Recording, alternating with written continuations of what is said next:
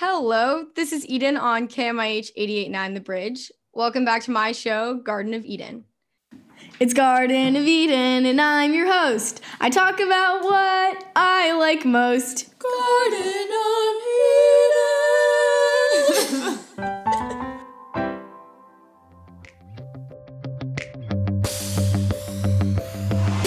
Here today with me is Brad Gillis, co-founder and CEO of Homegrown. Homegrown is a sustainable sandwich shop. It's a chain that offers healthy sandwiches, salads, and bowls using organic and mostly locally sourced ingredients. He's also a Mercer Island High School alumni. Mr. Gillis, thank you so much for being here. Thanks for having me. Really appreciate it, and glad to connect with back with MIH student body. Yeah. So from what I found online, you majored in environmental studies and geology at Bowdoin. When did you become interested in the environment? And then was there like a particular moment in studying the environment that shaped your values and in turn led you to start Homegrown? That's a really good question. So growing up, I was kind of always interested in nature and spent a lot of time outdoors. In high school, I did a ton of fly fishing kind of in the Pacific Northwest, spent most of my weekends traveling around with a good buddy doing that. So naturally, I kind of developed a sense of stewardship for the environment. And then just during the college selection process, I felt really excited when I got to Bowdoin and toured it the first time just because it was, kind of connected to nature a little bit out in a bit more of a rural place than I was used to. So that just kind of led me down the path of kind of continuing my, passion for nature and the environment. And then, in school, I always knew that I wanted to, not always, but I did. When I got to college, I realized I wanted to be in environmental studies, and ultimately just to be a great environmental studies program at Bowdoin and went down that path. So no real aha moment, more just like a lifelong passion for getting outdoors and the environment. I think what kind of transitioned a little bit for me more was on the food side. I had always been exposed to really good food. My mom was a really good cook. So I got to, and she had a huge garden growing up. So I got to experience that, but it wasn't really until kind of the later part of college where I started to kind of develop that passion and, realized that there's a lot of improvement that needs to be had and still is in the food system. And that's kind of why we went down the path of Homegrown, a way to, kind of focus both my passion on food and the environment, but also a way to make a positive difference. Okay. Wow. I think it's super cool that you cared about the environment from a young age.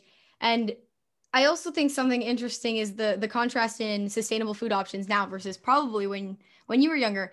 And I'm wondering, do you remember what the food choices were like, even just on Mercer Island, when it came to organic and sustainable options? When you went to the grocery store at QFC, could you buy organic produce? When you wanted to get a sandwich, could you get what sandwich did you get?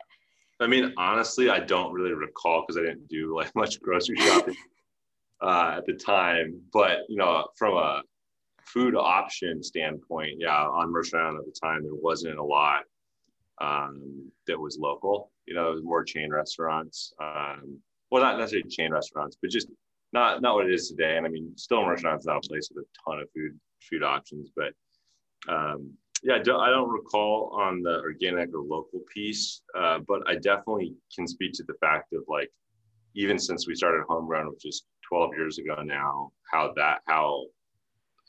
just the whole food system has changed and progressed. Like when we started, there weren't a lot of fast casual restaurants. Like fast casual restaurants were kind of not even really a thing yet, but there weren't really many focused on the environment like we were. So we were really trying to do something at the time that there was no roadmap for. Really, we were acting more like a fine dining restaurant, trying to sell it at a, fast casual or like fast food price point. So that's definitely changed a lot now, and our supply chain's gotten a lot easier to source and find products that we can stand behind. Versus at the beginning, it was much more difficult. Yeah. I can see how that would be super difficult. And I think on that grain, talking about the homegrown farms and sourcing your ingredients and things that you use in the products on the menu. Can you speak a little bit more on that and the decision that you made to open your own homegrown farms? Yeah, I think it was just a natural extension kind of what we're trying to do. I mean, to be 100% open, like we don't source all of our products from that farm. It's really impossible to do so for our scale. When we sell things like avocados, right, all year round, those are not coming from Washington ever. But it's just been a natural extension of like what we stand behind as a company. And it's really been a good tool in the past as a way to really get our employees more engaged with the food system, getting our employees out to the farm to really see what it's like to grow food in the way that we stand behind and get our hands dirty and kind of connect our employees to the food system, really, as opposed to just being a consumer. Because a lot of people, I mean, most people can go through their, entire career and life without getting their hands dirty and kind of understanding the process. They're just used to going to the grocery store to get their food, right? So that's been great. A great part of our business is something that our employees really enjoy. Yeah. Wow. I like that idea of connecting the consumer to what they're consuming, making the people a part of it. I feel like Homegrown has built this identity of being so sustainable and community focused, and also having really, really good sandwiches and other food. But Homegrown also has this side of being really aesthetically pleasing and appealing to a very specific demographic of people. And everything is super tasteful. Like when you walk in, it's all the tray that you get, the silver tray you get, the wood on the counters, the Homegrown logo, even your vans that have like this beautiful green color with this awesome logo. What was it like to build that brand identity, and how involved were you in the decisions made? So, I mean, starting out, I started Homegrown with a really good friend of mine, Ben Friedman, who also is an MIHS alum. And so at the beginning, it was 100% every decision. It was both of us sitting down at a table and hammering out what we were going to do. Over time, we kind of gradually parted. You have to have a division of labor at some point. And Ben's really the one responsible for the aesthetics. He was a marketing major. He's the driving force behind all of those kind of aesthetic decisions. Food was always something that the sourcing and the taste was always something that we came together on, and that was kind of where we shared the decision making. And now we have a wonderful executive chef that does all of the menu creation and curation, and also kind of helps us stick to our sourcing standards. I mean, I still am fortunate enough to get final say in the food stuff, which means I get to taste a lot of new products and be a part of the decision-making process. But we've got it down to a point where, our chef really knows what we like as a company, and it doesn't take very long for her to come up with a new menu idea. Yeah. Okay. Wow. So if we have Ben Friedman on the side of being more in charge of the aesthetics, and you have a chef now who interprets your ideas and creates this menu, what would you say your main role is as CEO of Homegrown? What do you think if he's on more of the market, if Ben's more on the marketing side, or Mr. Friedman? Well, yeah, and I mean he's no longer at the company, so he left me 3 or 4 years ago. So we now at the company we have also a VP of product who's in charge, kind of manages the whole product portfolio. And then on my side, I mean, really just all the businessy type stuff, right? All the HR, all the finance. And we've also really expanded our reach in the last 3 years. We have made a couple acquisitions. So we're no longer just Homegrown, right? We have Haps on Mercer Island, right? That was kind of a passion project for me. Getting that up and running, it's been fun for us. And then we also have a wholesale product line where we sell like grab and go food, and that not under the Homegrown name, but very similar sourcing standards, and that product line is sold, in like hospitals, college campuses, everywhere from basically like Everett down to Portland. So I've been more kind of focused on, expanding the business in that way. Starting out, we always had an idea, or we're just always really been passionate about, having market-driven changes, right? So it's one thing to say, hey, we're going to go donate a bunch of money and we're going to plant trees or something. But what I'm really passionate about is let's create products that are aligned with what we want to see a change in the world and in the food system, make those products really desirable and kind of grow with purpose in that way, so that we have really our consumers are leading the charge and creating that demand, which ultimately is going to make, see the changes we want to see in the food system. That provides an excellent transition into something that I am really interested in asking you about, because you've built such a sustainable food company and you talk about leading this image of what you want to see more of in the food world, and creating a market for sustainability and sustainable food and sustainable practices. And I think another interesting facet of sustainability is the equity surrounding good food. Like, for example, Homegrown is a sustainable business model that is available to, correct me if I'm wrong, more affluent audiences. You target areas of Seattle and Mercer Island. Yep. What are your thoughts on inequities regarding the accessibility of sustainable food? I mean, it's a really tough problem to solve. I think it comes down to, just the basics. In my mind, at least, it comes down to how do we get the products to a point where they're affordable for everybody? And really that comes with scale. We really don't, at the end of the day, these businesses aren't like so profitable that like there's a lot of margin to play with, there's not a lot of room to like reduce price or kind of get into those areas. But I also sometimes think that people really underestimate, everyone's desire and ability to purchase food like at Homegrown.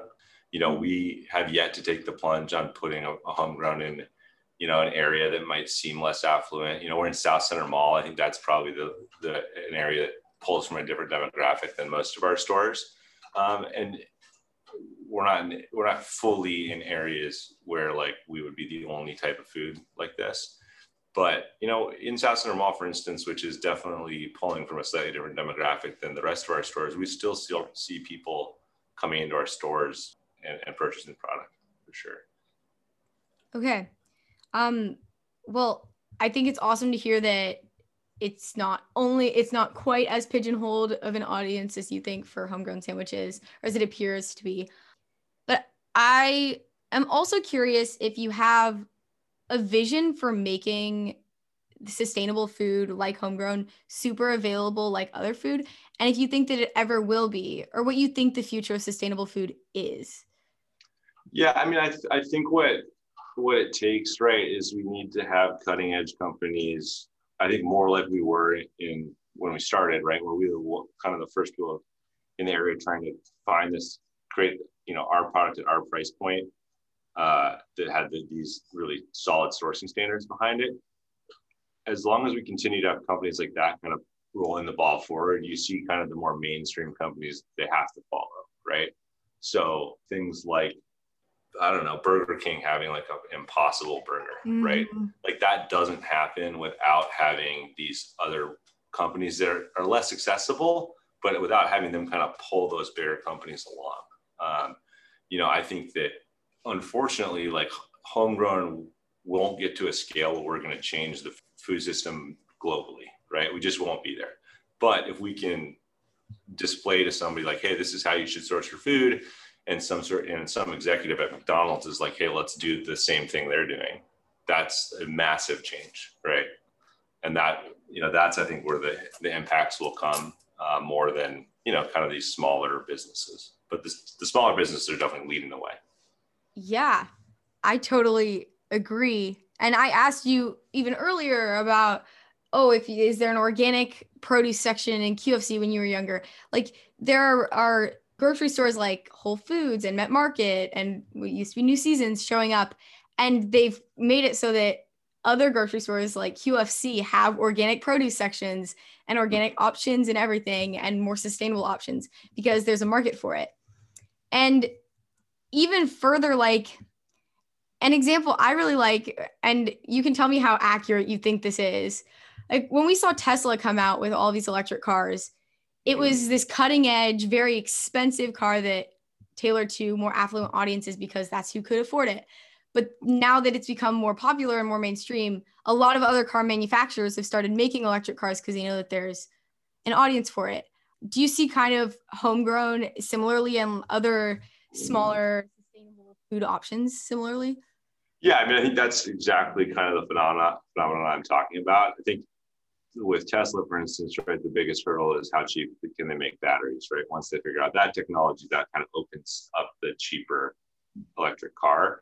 Same thing for us, and a good story to think about is when we started Homegrown, we had a flank steak sandwich. That steak sandwich was sourced in a certain way. It was from grass-fed beef, organic grass-fed beef. And at the time, with only 2 or 3 restaurants, I don't know how many we had at the time, we were going through so much, quote, so much grass-fed beef that our vendor said, look, we don't have any more cattle that meet this standard. And now I could get an unlimited supply of grass-fed beef. But at the time, they're really like we only have like 200 cows. There's only 2 flanks on each cow. Like this is it for the year type of thing.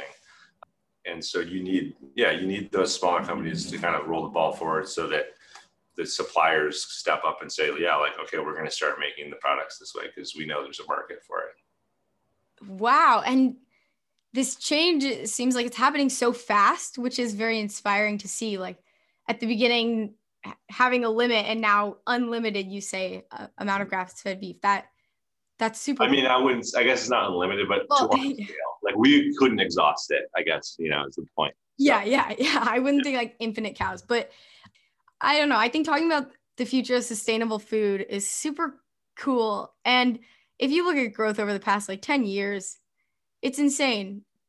And I think in more recent times, something that I've seen Homegrown doing with adaptability is tailoring your business to COVID by offering meal kits. Mm-hmm. And I know that this is kind of a sharp transition, but I wanted to hear you speak a little bit more on it because I think that's a super adaptive, innovative thing to do. Yeah, I think what we've done, over the years with Homegrown is we've tried to find ways to connect with our customer, right? And ultimately that means meeting our customer where they are. And during COVID, obviously they're not going out as much. Fortunately for us during COVID, a lot of people were stuck at home and we have a lot of stores near their homes. So that actually was just an interesting dynamic, kind of seeing our sales shift from the downtown stores to the suburban stores. But at the same time, it's kind of gotten us to realize that we want to create meal solutions for people that meet our sourcing standards that are easy to make at home. So all of our meal kits, for instance, are 20 minutes or less, and they're really super easy because they're built on a backbone of this sourcing that we've built with Homegrown, where, hey, we're going to get you a sandwich in 5 minutes. So we know how to kind of set that up. So we've just tried to apply that kind of efficiency to the home cooking, which has been really fun to see. I think there's a lot of growth there. People want to understand, people want to cook, but people don't have 2 hours to cook a gourmet meal, right? They also, I think the other thing about meal kits, which is really cool in my mind, is food waste, is that since everything's portioned, right? As long as we're doing our controls on our side in a thoughtful way, you don't end up with a half a bag of carrots left over or like some lettuce or herbs or things that people buy for one recipe, but then they have a bunch they don't know what to do with. So I think that's also kind of a fun angle that also kind of that ties into our mission. Yeah. I love that with every answer you give, the values of Homegrown shine through, meeting these ethical standards no matter what, and figuring out ways to innovate while also maintaining that sustainability. Shows how awesome of a brand it is. Appreciate that. To move more broadly as we start to reach the end of our interview, I'm a student at MIHS and I'm planning on going into business in college and beyond. And I think there are lots of budding entrepreneurs at MIHS. And this is a big question, but I'm wondering what your biggest tip is as an entrepreneur. Yeah, I think there's 2 tips I have for entrepreneurs. One is like, you got to love it. Yeah. Because especially at the beginning, because you're going to be stuck doing all the things that you don't love, right? Like I don't know, running payroll, cutting checks, like things that you just like all the dirty work that when you're a small company, you're going to just, as an entrepreneur, you're going to end up doing that stuff.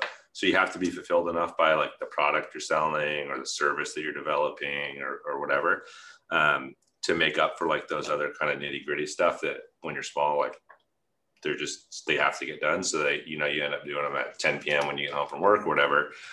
So that's one thing, is like, you got to love it. And then I think the other thing, just that it took a long time for me to learn, is like, know when to ask for help or hire somebody.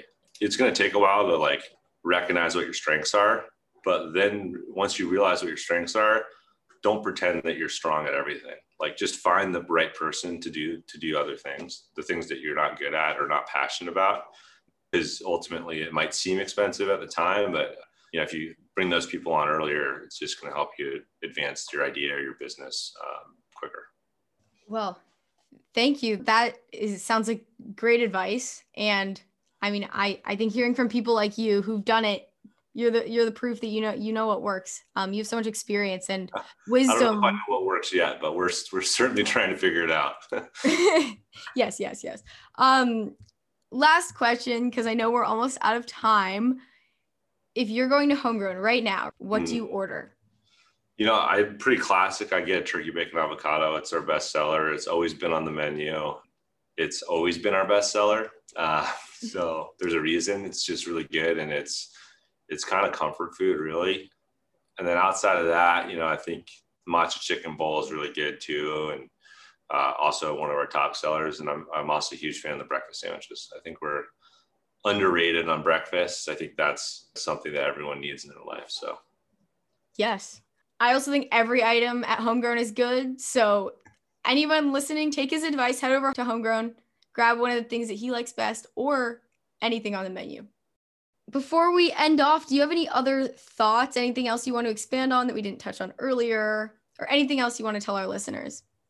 No, I mean, I just think from a food system perspective, I think it's just important for people to be thoughtful about what they're putting in their mouths, not just from a nutritional standpoint, but from also like, what is that product doing?